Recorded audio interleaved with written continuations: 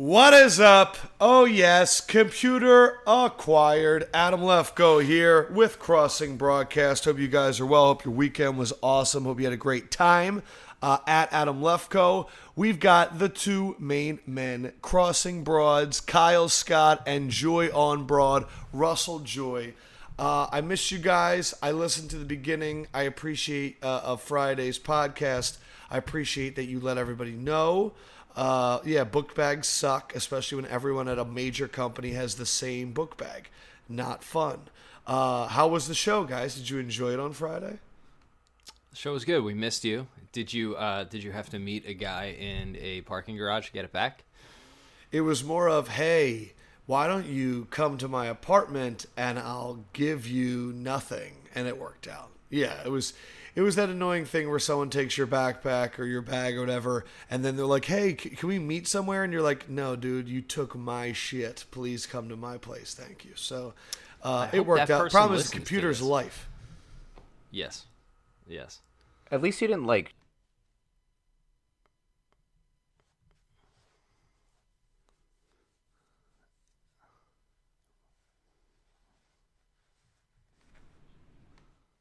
Russ, did you just give a Kyle just Game mentioned, of Thrones spoiler? I did, which Now, shouldn't mean anything. That out. Thank you. Not to me, I said but to spoiler the alert. I said multiple spoiler. thousands of people who listen to the podcast might not want to hear that. You can't say spoiler alert after you spoil something. That is not. No, I how said it right before. Spoiler alert. Is let me having wait. a conversation and going, hey, it's not to be racist, but, and then you're going to say something right. It's like nobody.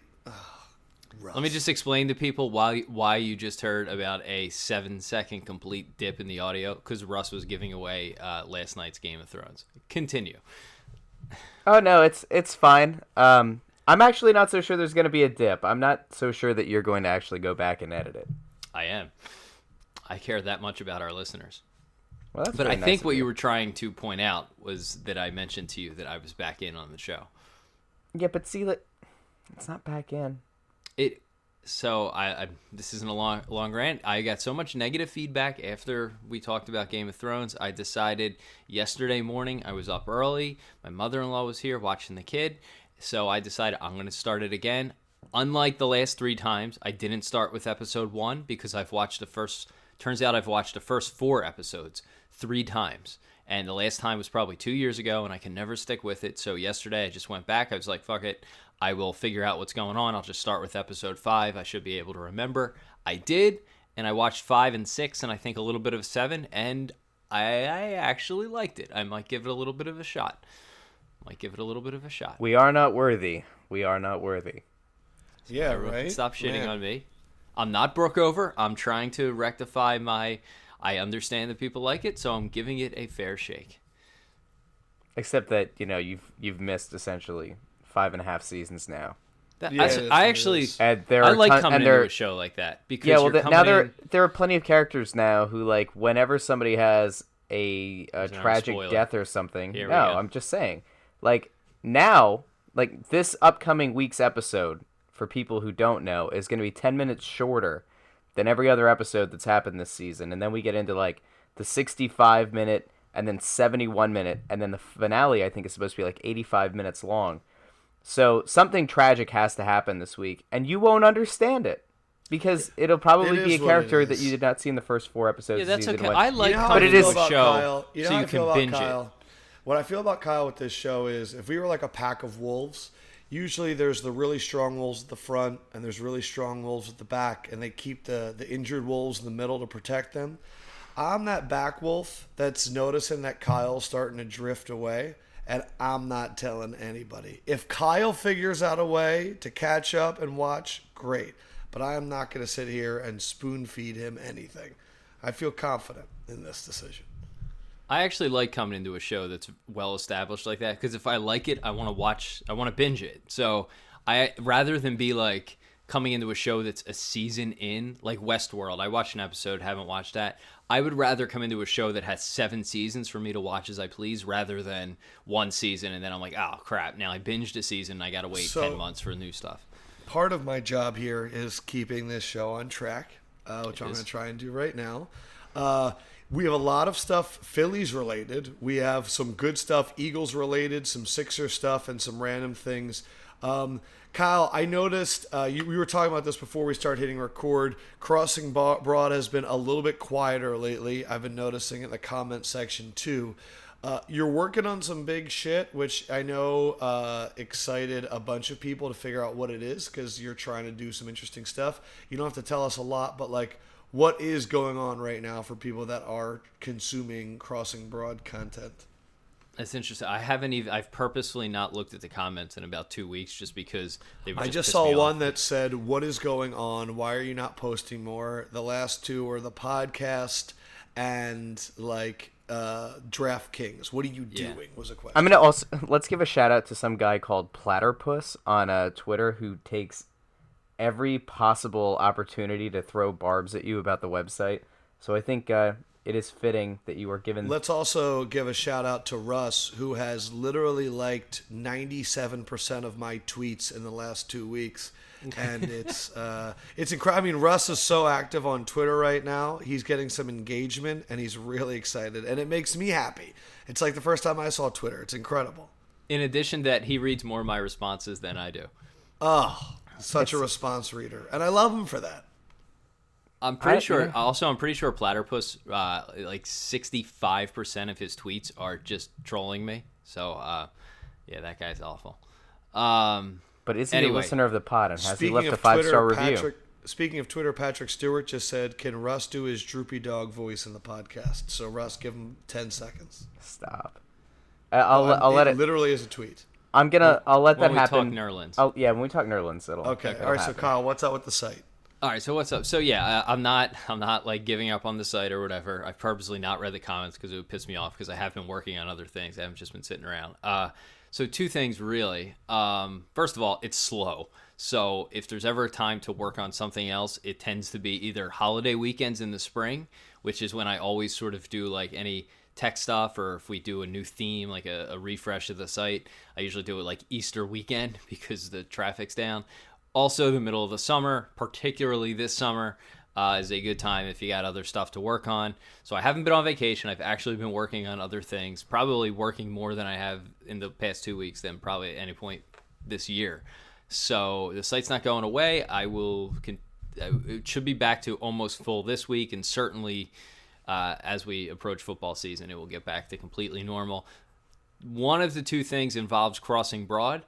And it involves, I've been pretty like open about trying to get like some sort of additional money to bring on like additional people, so it is not reliant on just me writing content. The biggest problem, I've been doing this for 7 years, and writing content all day every day is nearly impossible, stressful, whatever, and it's not sustainable because you have to work on something else. The site does what it did last week, so that is part of it. The other part of it is unrelated to Crossing Broad, but still in the like sports media field. And I think we have a really kick-ass idea for something we're working on that people will really like, that will be sustainable, that will make money, that will make good people money and provide good opportunities. So it's like a real thing that we're really trying, and I don't know how long it'll take. My thought would be not that long, but that's what I've been working on. And it's pretty vague, and as I said last time, we're just reinventing journalism. That's about as pompous as I could say it. Keep it vague. Always good to keep your ideas vague. In the word of Biggie in the 10 Crack Commandments, hustlers move in silence and violence. So Kyle, don't change that. Meanwhile, moving in silence, the freaking Phillies have now won. We're starting with the Phillies, which is a first in Crossing Broad cast history. 4 straight wins for the Phils, 8 of their last 11. This weekend was back-to-back walk-offs over the Braves, who wore their just embarrassing AAA-looking practice uniforms. I don't know what it is. Like, every time I see the Braves, it just pisses me off. Their jerseys are, ever since Cox left, they're a bunch of turds. Freddie Galvis, walk-off single. 3 plays yesterday that apparently everyone now, there's going to be a Freddie Galvis Gold Glove campaign, which I doubt really gets off the ground, but I'd love to see. Velasquez, 7 innings of scoreless pitching. We had 3 trades. I don't know how much you guys got into on Friday. Hellickson traded to the Orioles for a kid named Clevenger. Hyung-Soo Kim and international money. Howie Kendrick traded to the Nationals for a left-handed pitcher, which they don't really have in the farm system at all. This kid, Mackenzie Mills, his claim to fame is 118 strikeouts in 104 innings in high A, but yeah, you guessed it, he's unreliable thus far. And Nishak, which is probably the best entity they had, was traded to the Rockies for Alejandro Raquena. I know you guys like J.D. Hammer, the kid with the glasses, the pitcher. And then the shortstop, Jose Gomez, a 20-year-old batting .324 in the South Atlantic League. He was a top 21 player for the Rockies. So nothing like crazy, but the Phillies are winning. They make all of the trades. Russ, let me start off with you because I know you brought this up in the Slack. What of any of that excites you? And like, I mean, they're still winning. Like, is there excitement there for you? There's no excitement in them winning games.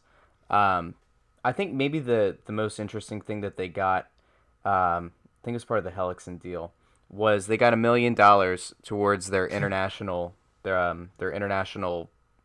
player budget. And I guess every team in MLB gets, I think it's $4.5 million. I'll fact check myself in a minute. I think they get $4.5 million to spend on the international market. And then this essentially gets them up to $5.5 million. Now, Klentak did come out and say that at this point, a lot of the top international guys have been bought up, and there is a deadline. I think it's next August or something like that, that they have to use all that money by. I don't think it gets to roll over, but it does allow them to splurge some money that they previously wouldn't have been able to use, to go out and acquire a few young kids and see if you can start to build up your farm system where you have some definite deficiencies. So the prospects they got back in some of these deals might not make an impact. I think that international money might end up, being the biggest part of this whole thing. It's a shame that if that was going to be part of a trade, that they didn't do it earlier in the season when they could have actually, splurged it on a big international signing. But yeah, so the correct information is that small market teams get the 4.5, bigger market teams get like the 3.5. So this puts Philadelphia into the smaller market pool, but what they do with it is a thing. I don't know, Kyle. I'm excited by the Phillies winning 8 of their last 11. I know that it's very similar to the beginning of the year where they started off strong, and this is in essence the second half of the year coming out of the All-Star break. Which shows that, when they are refocused and they are relatively healthy, because they do have some guys back that they can play. And it also shows that I just really want the Phillies to be good, and it's taxing on my emotions. Yeah, I'm with you there. I'm not so sure. I think you may be thinking of last year that they started off strong. If I recall, they were just remember abysmal. They started off pretty good this season, and we were like, "Is this going to happen again?" And it did, where they just collapsed. But the first 2 weeks, they were battling, and they had some good results, I believe. I'll double check. Yeah. Either way, I'm not. Nothing excites me about the Phillies right now. I went to the game Saturday. I went last Saturday. We actually left after the 8th inning on Saturday, which is something. I was with my wife and parents, and my dad and I never used to leave Phillies games early. Like never. We left once, and the 2 things I always wanted to see in 5th grade was a inside the park home run and a bench clearing brawl, and we left early when I was in 5th grade once, and both of those things happened after we left. So since then, we've almost never left a game early. But this team, it's more like, hey, traffic, it takes an hour to get home, we're leaving early. So we left after the 8th. We missed the comeback. We missed the 11 innings, and I'm sure the people who were there for the Weird Country Guys concert after the game were quite upset because they probably had to stick around until about 12:45 until it was over, not to mention the staff on hand. So the Phillies winning doesn't excite me, unfortunately. They are bad. Like, you're watching those at bats, and they now put strikeout rate on the scoreboard at Phillies games, And almost every single guy in the Phillies lineup, with the exception of like Maikel Franco, has a 25% strikeout rate, which is just ludicrous. Like, it is bad to have one or two of those guys in your lineup. And the Phillies, no joke, start 6 guys with a 24 or 25% strikeout rate. And watching some of their approaches at bat, watching them hack at pitches in the dirt, watching them swing a half hour late on fastballs. I know they've had a little bit of a good stretch here, but their at bats, quite frankly, suck. I give them credit for battling a little bit over the weekend and pulling off some comebacks over the last couple of weeks. But, God, their at-bats are miserable. As far as the trade deadline goes, I have never seen a less fan interest in a more active trade deadline. Like, so much happened, and typically when there's any move, just given the nature of what I do, like a bunch of ads, like, yo, so-and-so got traded, this happened, like just pointing stuff out, people talking about it. I don't think I saw a thing about the Hellickson trade on my direct timeline. No one was talking about anything. The only thing I'm seeing now is that Hellickson was in a car accident, and that's going to hold up the trade. Like, that's the only news. And to your point, oh, by the way, I looked back. So they did win. It seems so long ago. The Phillies won 6 in a row at the end of April against the Mets, Atlanta, and Miami. At least they're sweeping Atlanta like all the frickin' time. And my other issue is so Freddie Galvis is balling out. We had Russ talking about J.P. Crawford, another shortstop, and he's balling out. And then the best thing that you got in all these trades was another young shortstop and international money. So it's like we have 3 shortstops in the organization that we actually like, and we have a lot of holes everywhere else. That doesn't get me excited. But I agree with you, Kyle. I didn't see, we traded all of the major pieces and no one's really talking about it. Yeah, and I don't have as much of a problem with getting multiple shortstops. Like, we defended Hinkie when he drafted centers because he was just trying to increase odds. So I don't really have a problem with that. Collect the best assets you can. None of these prospects are really top flight guys, and nor should they have been, given the fact that the Phillies were just trading away Reynolds. I thought it was really interesting listening to Howie Kendrick after the game on whatever it was, Thursday or Friday, where he was laughing. He's like, yeah, Klentak basically told me I'm getting traded at midseason, and I'm happy to go play for Dusty Baker. So he was I've never seen someone smile so much after they got traded. Then he got a big pinch hit the next night. So none of these guys were going to bring back a big haul. So, you can't even really talk about the prospects. They're all middling guys, but you cast a wide enough net in baseball, and baseball's random enough that one or two of those guys maybe winds up in the majors, and maybe one of them turns out to be an impact player. So I don't care about position at this point. I don't think there's anyone who is untradeable or set in stone on the Phillies other than maybe Nola, who has looked fantastic of late. The only other guys that maybe they could trade are like a Hector Neris or Joaquin Benoit. I mean, and the trade deadline is today. So... Yeah. I mean, maybe they trade 2 more relievers and try to get something Kyle, back. What's more interesting to me than the actual trading and stuff is what you said about interest. And because you're the only one of us that has a website, is there any way to compare traffic trade deadline to years past, or is it even worth it? New York is just happening. Dude, hold on. So literally, Kyle, when you were talking last time, it was so freaking loud with a fire truck going by.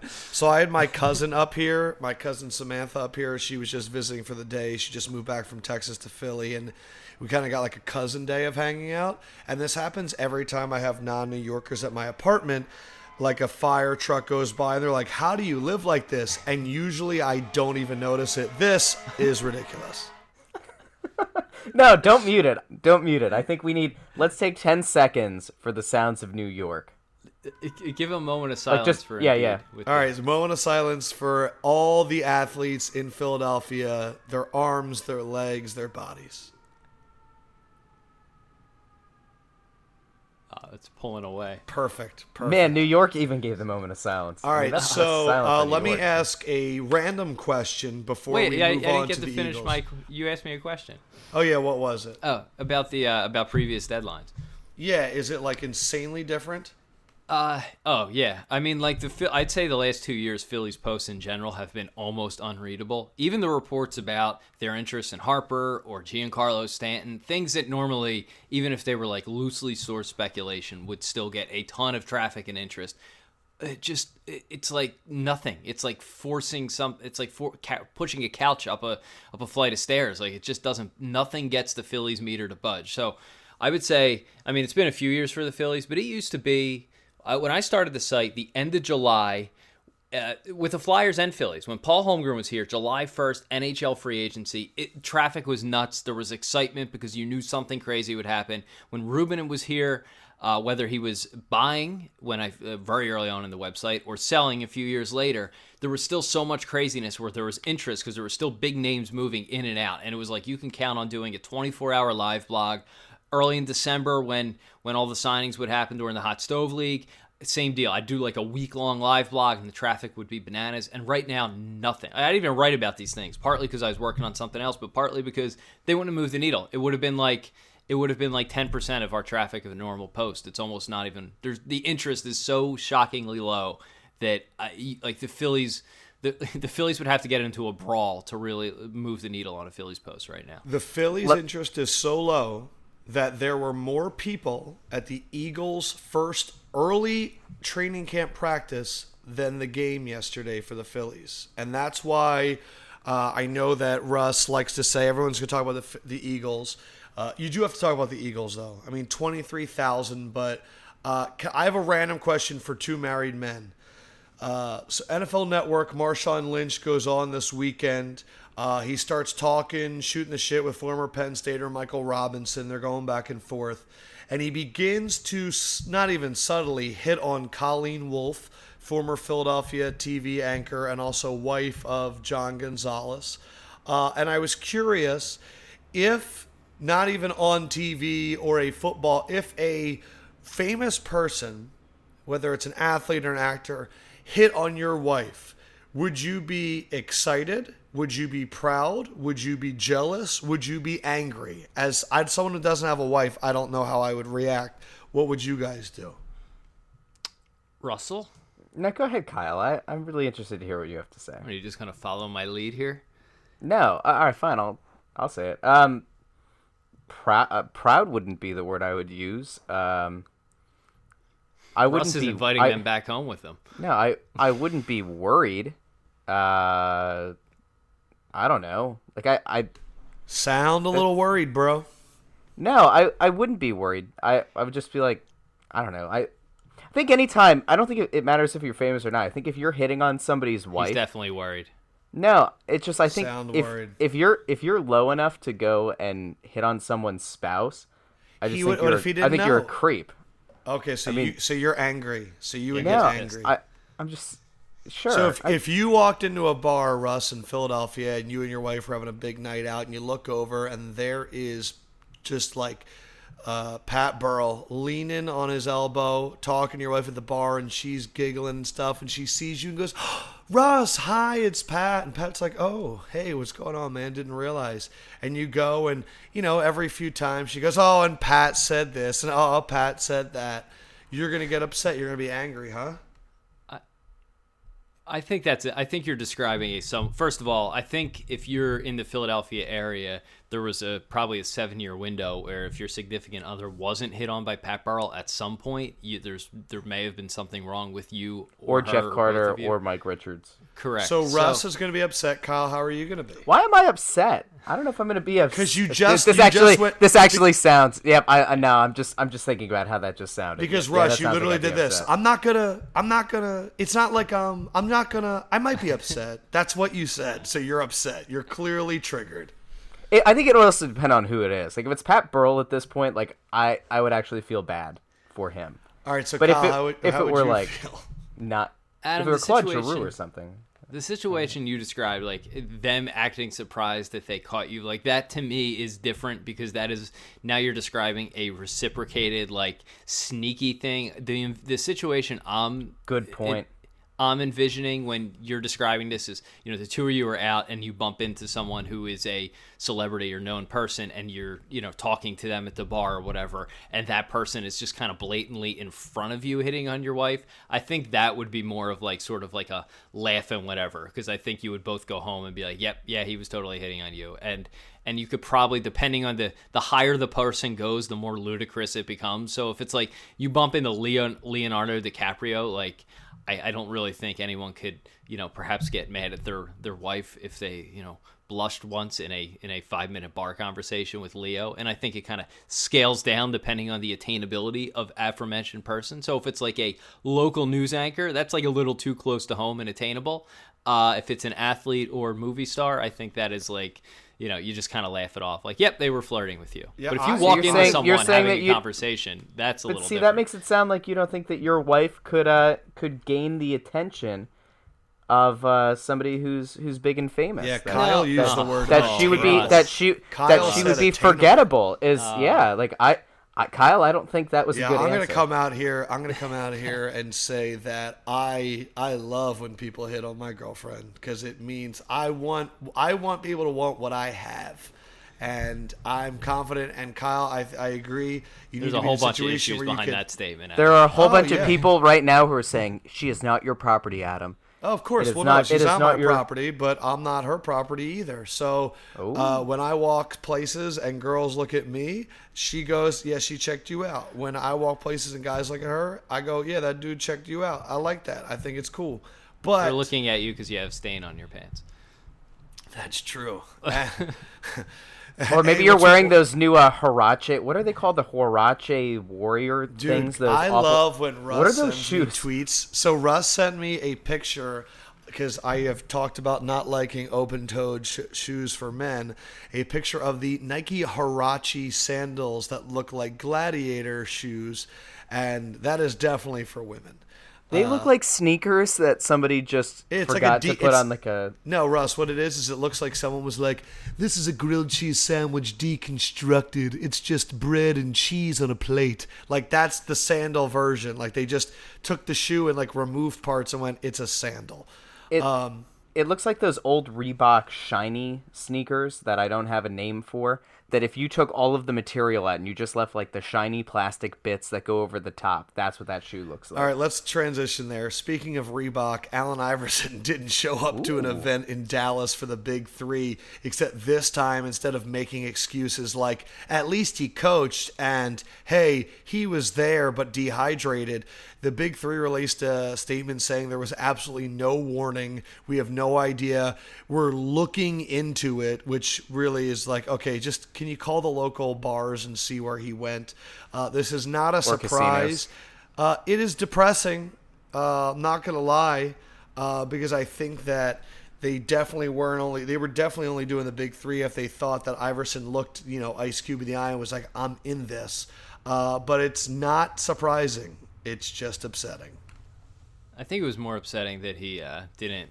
I think Philly is the one thing that was like, dude, this whole league was built around this guy like coming out and giving his little song and dance, and the dude didn't show up for practice when he was on an NBA. I don't get in the practice conversation, but he was a problem in the NBA, and we loved him for it because he was so good and real and whatever. But like, if anyone actually thought this league was going to work and become a thing with Iverson, then I think I did. I'm gonna admit it. I really wanted it to. Ugh. I really sound did. The outrage alert when I say what I'm about to say.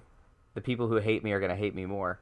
Ice Cube and the Big Three League learned what pretty much anybody who was honest with himself learned in Philadelphia. You can't build anything around Allen Iverson and expect it to be successful and expect him to be reliable. I am excited for your mentions. I mean, you can get all emotional about how he put his body on the line, but ultimately, dude just wasn't a reliable guy. I mean, they did a terrible job building teams around it, but like Ice Cube should have known better.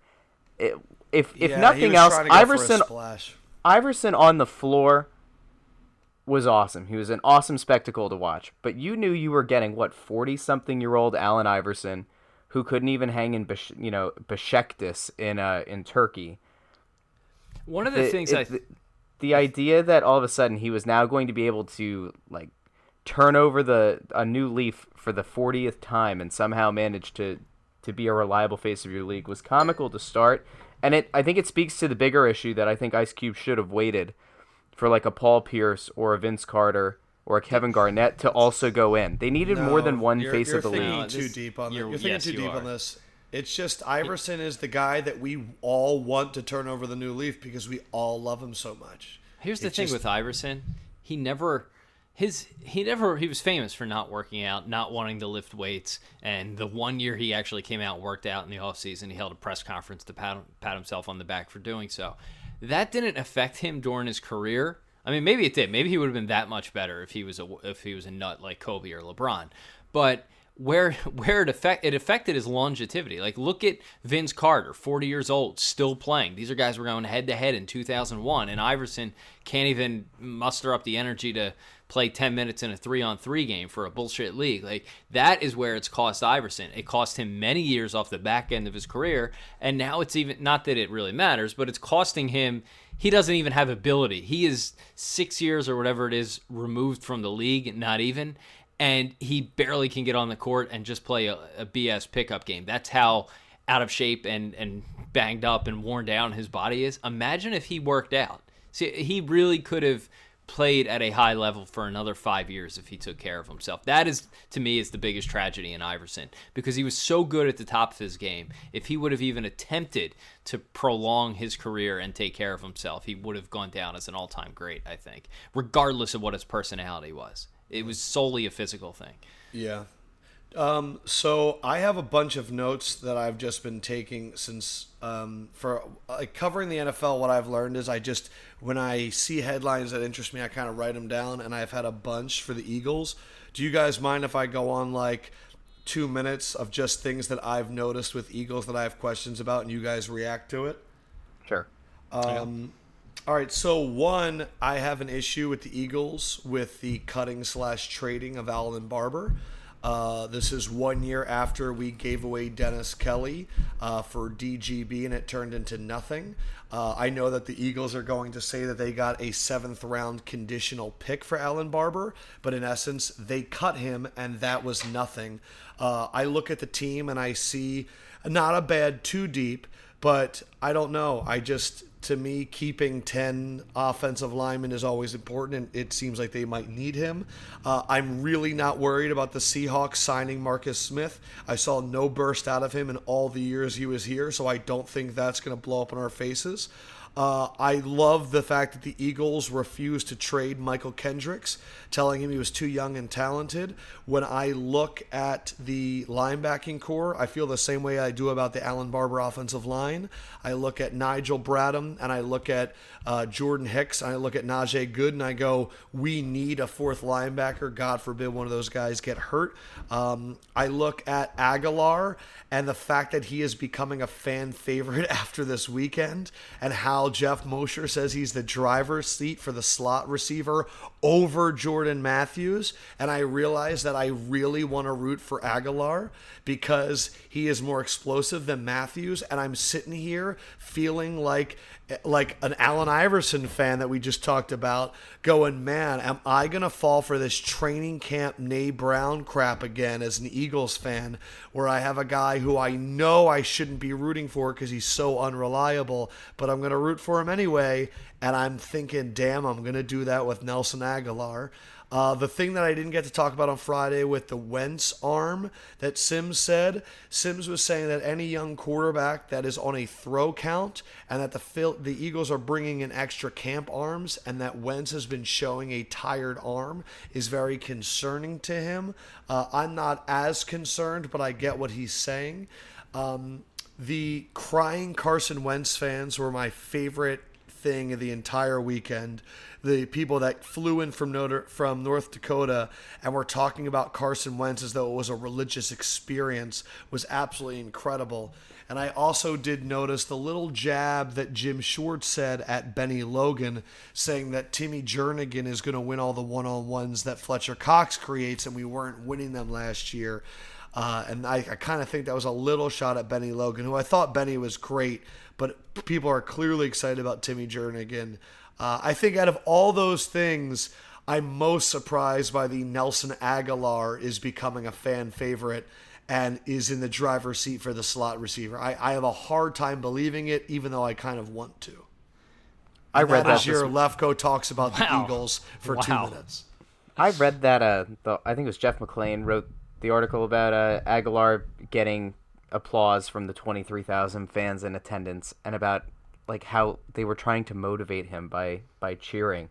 Like, I don't know. I feel like Philly fans are snarky enough to just throw shade at him and sarcastically clap. The same way that you sarcastically clap after a guy has missed 8 free throws in a row and then finally makes one. I don't suspect that's the case. Maybe it's just me. And I think McClain is observant enough and has been doing this long enough to pick up on that sort of thing. I've never been a training camp guy. I try every year. I really do.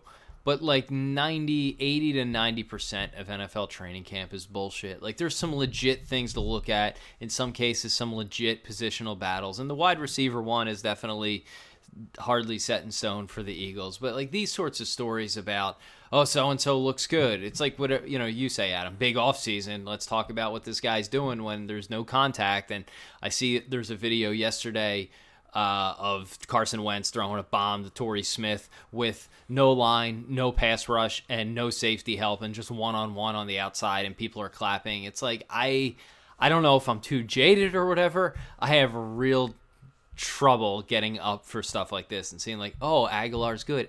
Yes, each of his now 3 seasons, people have been like, hey, Aguilar looks like he has some skills. No one is doubting that. He was a first fucking round pick. The problem with Aguilar is that something happens to him in a game where there's the possibility of getting tackled, and he has extreme difficulty staying with any ball and bringing it in. He has the football equivalent of the yips. So, until you show it in even a preseason game, I'm not all in on Nelson Aguilar, other than to say, yes, he does have the tools. He's quick. He's athletic. He should, in theory, he should be good. But let's see how he does when he's going over the middle and there's a linebacker coming across on him, how long he really wants to stick with the pass. So I just kind of hate those stories. Like, I'm glad he looks good, but I don't know. It's a tough time of the year. It really is, because what people don't realize, the way these teams are covered is typically certain positions are given at certain times. That's why you have a lot of times you'll have it's Lane Johnson story day, and every outlet covers it because they all get Lane, and then the next day it's Fletcher Cox is time to be an all pro because they all get Fletcher Cox. So it's these waves of stories. Point on that real quick. The Phillies were experts at this during 2010 and 2011. During the first week of spring training, especially that 2011 with all the pitchers, each day they would roll out a player, because the Phils are kind of famously, especially then, stingy with access. And they would roll out a player in the cafeteria at Bright House Field. They'd sit at a podium. People would hurl questions at Roy Halladay. Then the next day, Cole Hamels, and so on. And it would every Phillies beat writer would have the exact same story the following day, the exact same storyline, the exact same thread. And football is a little different. Guys can get one-on-ones in the locker room and stuff. There's a lot of players to go around. But to your point, if this is something you do for a living, and is at least you and I do, Adam, and just kind of sit around and really keep tabs on this stuff, it becomes so hard to get up for any story or even put any sort of confidence in it, because it's very carefully such and such player was made available. Kyle, here's the problem though, is so when I would cover Louisville football, and it was they give us certain players, the problem is they have 2 months, right? And if you're only covering, is Carson Wentz going to take the jump, which is the number one story, you know what I mean? It just becomes redundant. So you need these stories given to you kind of slowly, so that it just gives your readers content. That's the hardest part, because otherwise people would just tell the same stories every day. Yeah, we would have had a whole breakdown of Lane Johnson's wig the other day. Oh yeah, I mean it's the way the sports teams do it, and it's a formula that they do, and it's what they need. And that's why I think sometimes we've argued, we've talked about people doing stuff differently or whatever, and that's why I feel like people can be rough on the media, because I've talked about this before, if you're stuck in that mindset where their job, and it's their job, so you're not knocking people, but their job is to show up every day, and whenever the team gives you write about that the next day. There are times, specifically during training camp and these long summers or whatever, where some of these guys would be better served not going there, not worrying about whatever the interview of the day is, and doing something different. That is what Sheil Kapadia at least used to do. Like, sit back, try and find a story. You could get a story about the team without sitting there and getting the, kind of canned availability for the day. Do something different. Break something down. Write an in-depth article about the citing advanced metrics or whatever about a certain positional breakdown. Like that. That is, I think, what people are beginning to appreciate more in media as they see there are free voices here. I'll play devil's advocate because now you finally have access to the players, and people have been doing advanced statistic stories since like March, because when they're not covering the draft and who they're going to pick, or they're covering rookie camps, they've still been putting out stories every day for the last few months, and that's when you see the advanced statistics. That's when you see the metrics. And I'm also going to be honest, I am not a huge fan of advanced statistics. I'm okay with observational things. I like camp notes. I do find it interesting. I don't like reading too much into camp notes, but that's more on the reader than the journalist that's covering them. Like I'm looking at like Zach Berman. It's like Zach's probably covered this team like 800 ways since March. And then also, by the way, Jeff McLean, like who's working with him, has had to do the same thing too. So it's like there's a limit of stories you can do, but like I'm going to ask Sims today, I look at training camp the way that I look at summer league in basketball, that if somebody's really good, Donovan Mitchell, it confirms your bias, and that if someone is bad, it confirms your bias there. Like what's his name? Blake Bortles threw 5 interceptions, and people are like, we have a serious issue. But then Pat Mahomes leads like a 2-minute drill, 80 yards, and people are like, it's only training camp. So I don't know which one it is, because we're just using certain ones to confirm bias, and the other ones we go, oh, it's only training camp. So it's a weird time of the year to know the best way to cover a team is the only thing I'm saying. I have to say, I know we talked about it before about how the local writers will kind of do the play-by-play breakdown of every pass thrown, every catch, every drop. I liked what Elliot Shore-Parks did. I think I saw it yesterday. He did his recap where it was every pass or play that was done with Carson Wentz in 11-on-11 and 7-on-7 drills. And I liked reading it like that better than I do seeing it come live across my Twitter feed. Yeah, that was it. I mean, I think that gives you, I think, a better idea than now, I don't know, are they allowed to record this on their phones or no? Some people have been live streaming stuff, so I don't know if there's a certain. These people need to realize if I was a journalist in Philadelphia, I wouldn't tell anybody. I would just do it myself, and I probably shouldn't say this because they're just going to do it. Stop live streaming. There's no ability to grow anything through live streaming. You're not going to get a bigger Twitter following. You're not going to get more streams. It's disposable. It's dumb. Record it on your video app, turn it into a 15-second clip, and then tweet out the one play, because that's what's going to get picked up and spread more. Because live streaming serves zero purpose except for you feeling like a mobile news station, and the quality is never good. It's never worth it.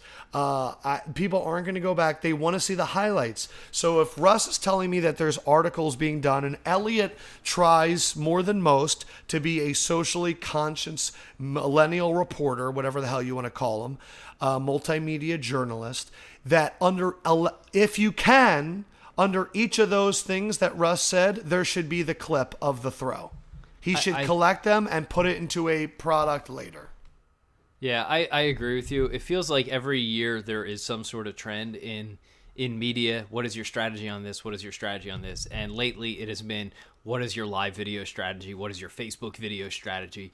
And you see this with all outlets, but it's happening now a lot with the Eagles training camp, where people are like, oh, we need Facebook video, we need Facebook Live, so we're just going to live stream practice that is unwatchable.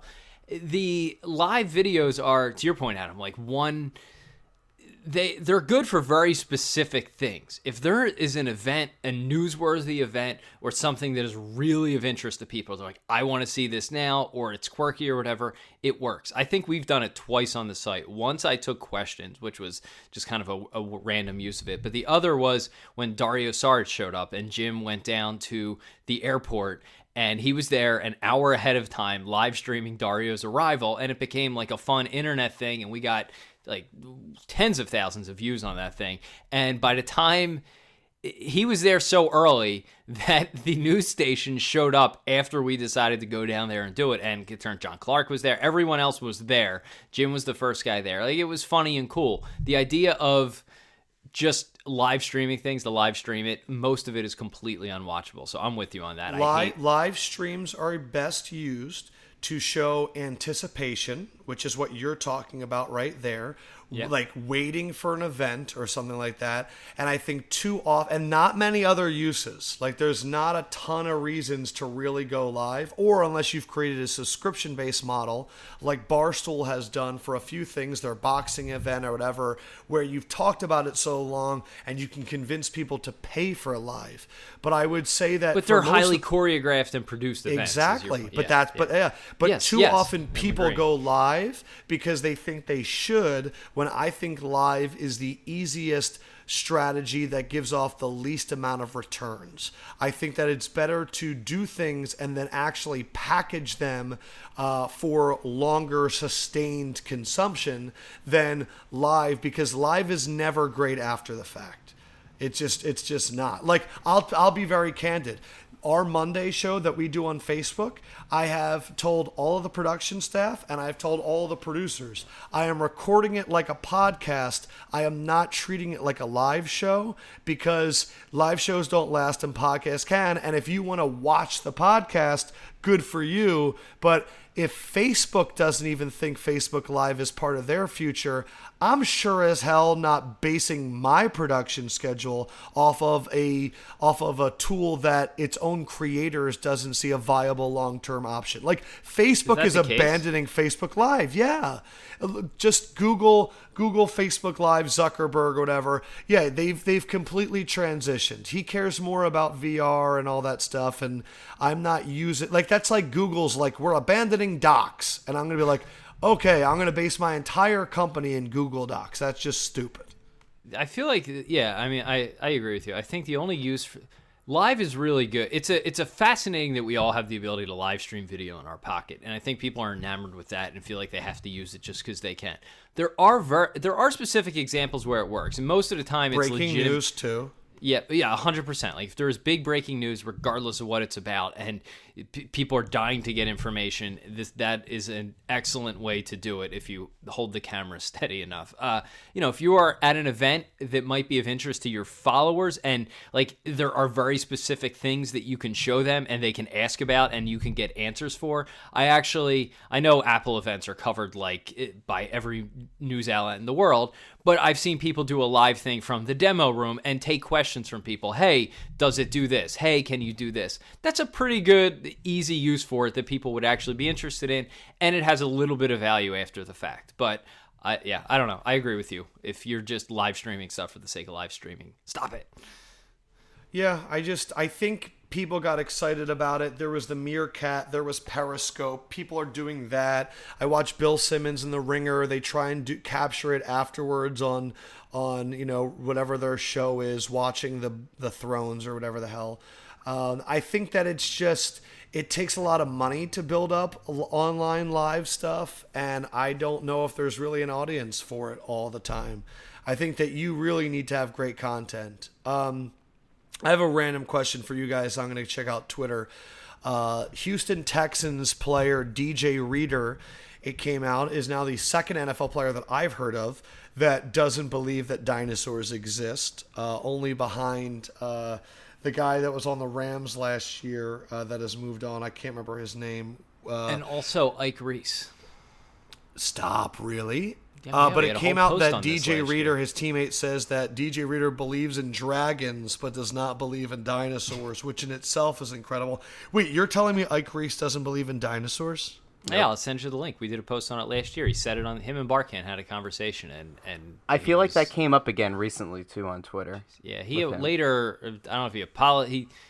They actually issued like he leveraged an apology. That's amazing. I want to apologize to Littlefoot and all of his friends from the Land Before Time. Yeah, there was an update on that where he came back and it said, I'll have to look it up. Something to the effect, these are my views. Sorry if I offended anyone. Yeah, it was. But seriously, weird. who do you I don't know who's getting offended. Like, yeah, paleontologists are getting so angry. This is my life's work.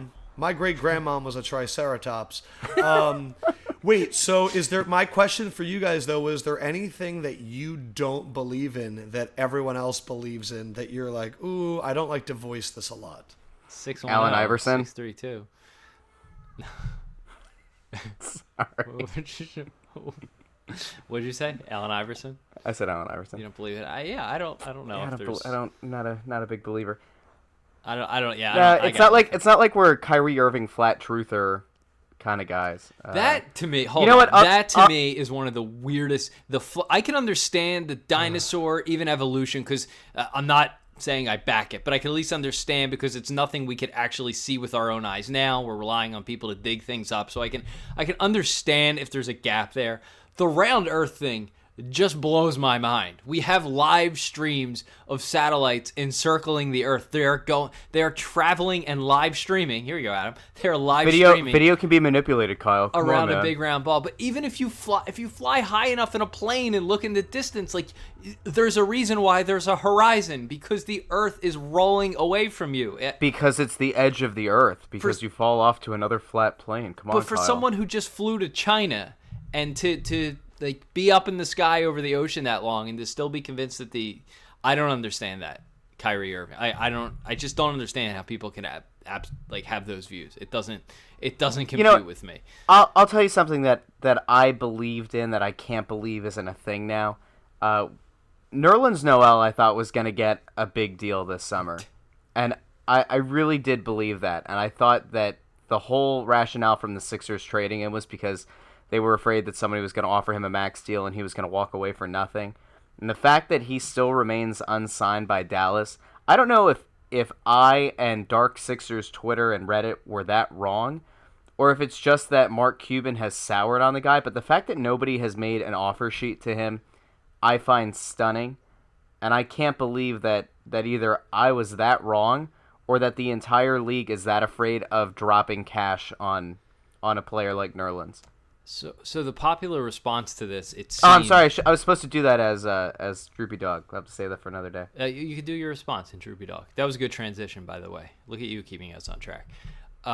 The popular response to the no one not once Nerlens reports last week from Sixers fans was like, oh, maybe Colangelo wasn't in the wrong to trade him away and didn't get as much back as we thought he should have.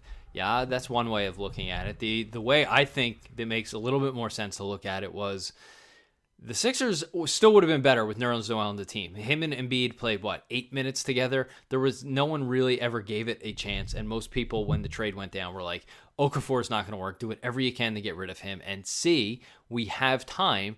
We have Noel under control. He's a restricted free agent. If we want to keep him around for a year, we can. And the defense of the trade was that, he could get a max deal, and the Sixers might not want to pay that for a guy, double down that much money on big men, which was reasonable. But now the fact that there is virtually no market for him, and the Mavs are going to essentially be able to pay him whatever they want because he has no other leverage in this restricted free agency year, to me, that makes Colangelo look worse because they could have kept Noel around for another year, paired him with Embiid to see how it would work out. I still think Noel is a very good defensive big man, and he's going to be for a long time in this league. And the Sixers could have had him relatively on the cheap without having to worry about maxing a deal. I know you can't go and look in the future, but when people knocked Colangelo for the trade, this is why, because there was no guarantee he was getting max deal, and turns out he's not getting it, and the Sixers easily could have afforded to have him on the team this year to see if it worked. And if it didn't, then you can move him or just let him walk. And that I don't know. I'm annoyed at the whole situation. I guess you could make the case that they were hoping that they'd be able to do a sign and trade with another team who loses a big man. So that, Locked On Sixers. Don't forget to download, subscribe. There you go. I'm going to end it with this. Adam, have you heard the Keith Pompey podcast? No, I'm not. Dude, I don't spend time on shit that's a waste of my time. Like, no offense to Keith. Like, Keith gets a bad rap. He's been covering that team for a long time. No offense to Keith or Triceratops or anything. So I think it's a hard job. But Keith, how hard is the job, Keith? Well, Keith? I guess it depends on how many things you have to go to, and if how many words you have to write about an obscure game in Europe that Kyle keeps bringing up as all his personal anecdotes. The only thing I was going to say is I love the Sixers. I love that Markelle Fultz came out and said we're going to be in the playoffs. I love Joel Embiid. I love Simmons, blah, blah, blah. Like I even, I want them to be great. I really love that team. It just really annoys me that they are holding on to Okafor as long as they are because of, the optics of not wanting to give him away, where if you realize he's not the fit, it's okay to release him. Like, I'm giving my okay to release the guy. If you're not going to get anything for it, it's annoying that that stuff like the Nerlens thing has happened, and really Nerlens should be the backup right now, not Okafor. And I know they want to get something for him, and they don't want it to seem like a loss, but who the hell cares, man? Like, I don't know that it's so much of them fearing the perception. Like, I do think that could be a small part of it, but Okafor could still get you something at some point. I just don't think they're happy with what they've been offered for him. He's still a cheap player. He's still a young player who's proven that he is able to score. His plus-minus is awful. His defense is atrocious. But in this league, there is still something to be said for a big guy who can score. Russ, the truth is we need a team like the Grizzlies or something that still thinks they're going to compete and goes, oh, this guy will drop us 20 points a game, not even thinking about like any future or the way the game's evolving. Like, we need a team that's stuck in the past to be like, oh yeah, that's valuable. Or we need an injury to another big man somewhere in the league that kind of, pushes them towards that way. I guess, look, I'm not a big Okafor guy. Like, on the Prokafor and Nokafor, I'm a Nokafor. But the thing that I think is important to realize is Okafor is not precluding you from having a really high upside prospect or a high upside guy on your 15-man roster. Like, he's not. It's not the reason that Jonah Bolden is going to be playing in Tel Aviv with Pierre Jackson. Like, that's not the reason.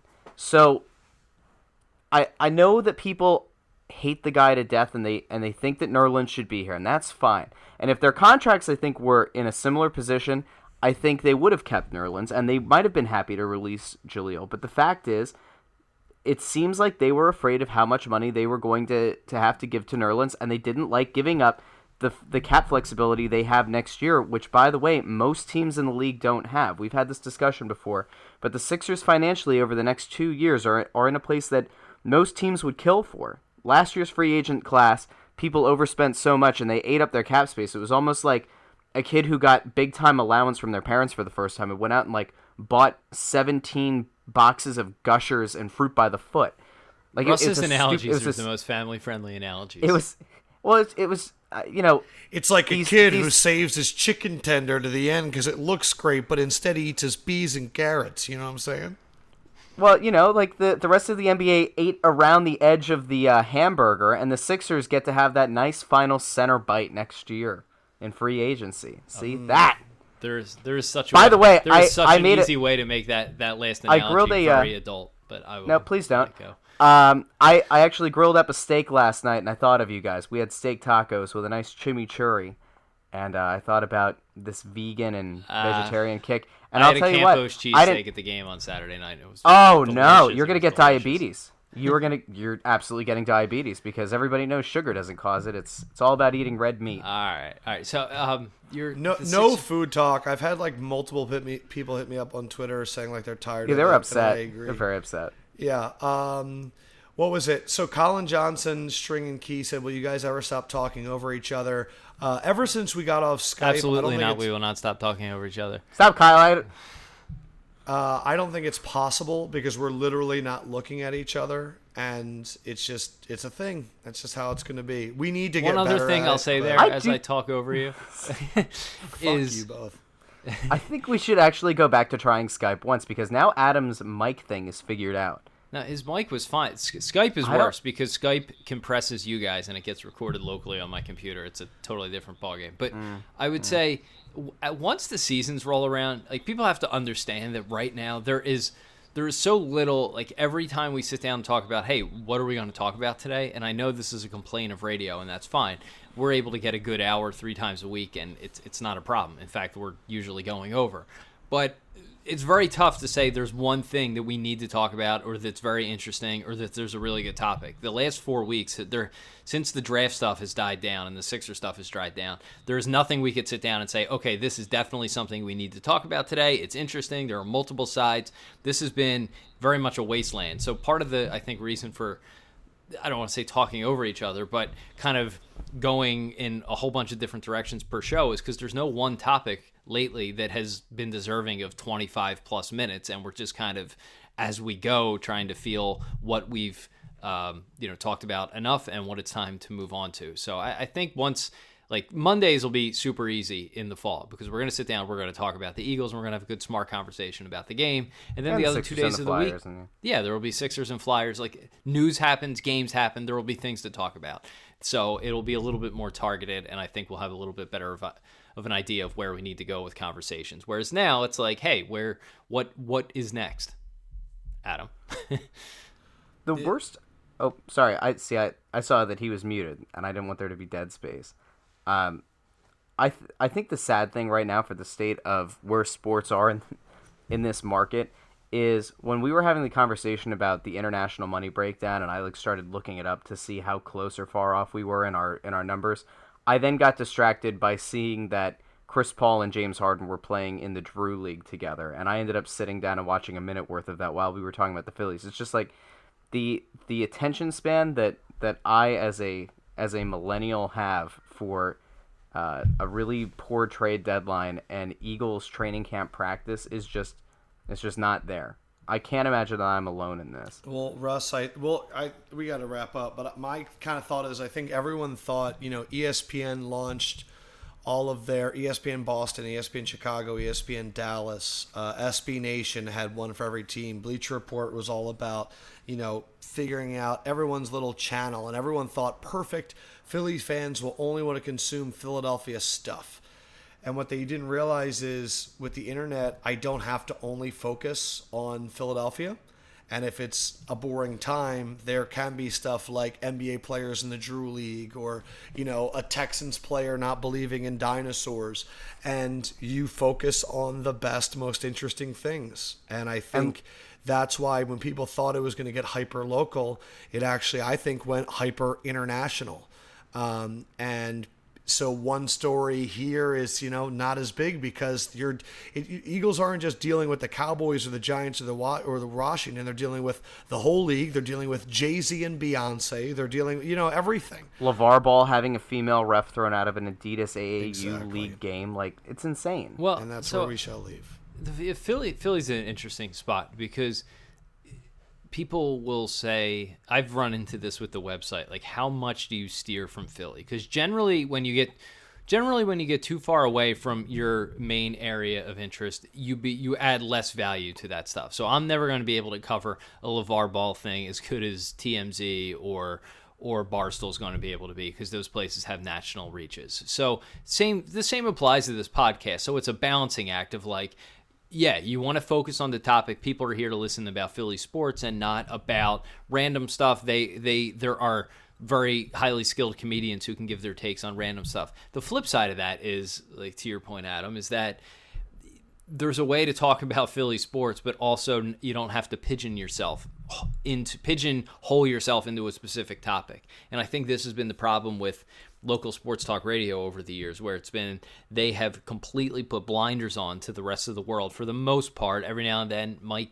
Missanelli gets on a LeBron kick. For the most part, the blinders are on, and when people turn it on, if people are listening to this show every day, or a certain radio host every day, there may be times you may be interested in their takes on other things, because there's not that much going on in the vertical. But hey, I actually like listening to Adam or Mike or whatever, and I want to hear his take on this popular news thing, because I don't want to have to go find the Lakers podcast that has the best, most in-depth LeVar Ball conversation. So there's a balancing act there, to be sure. And the summer has tested, I think the last 12 months have tested everybody in Philly sports. And, I think it's cost some people their jobs because the interest in our specific subject matter is not there right now. Yep, I'll end it with this. It's very easy to cover a team that's doing well, and you got to be really talented to keep people interested when it's not going well.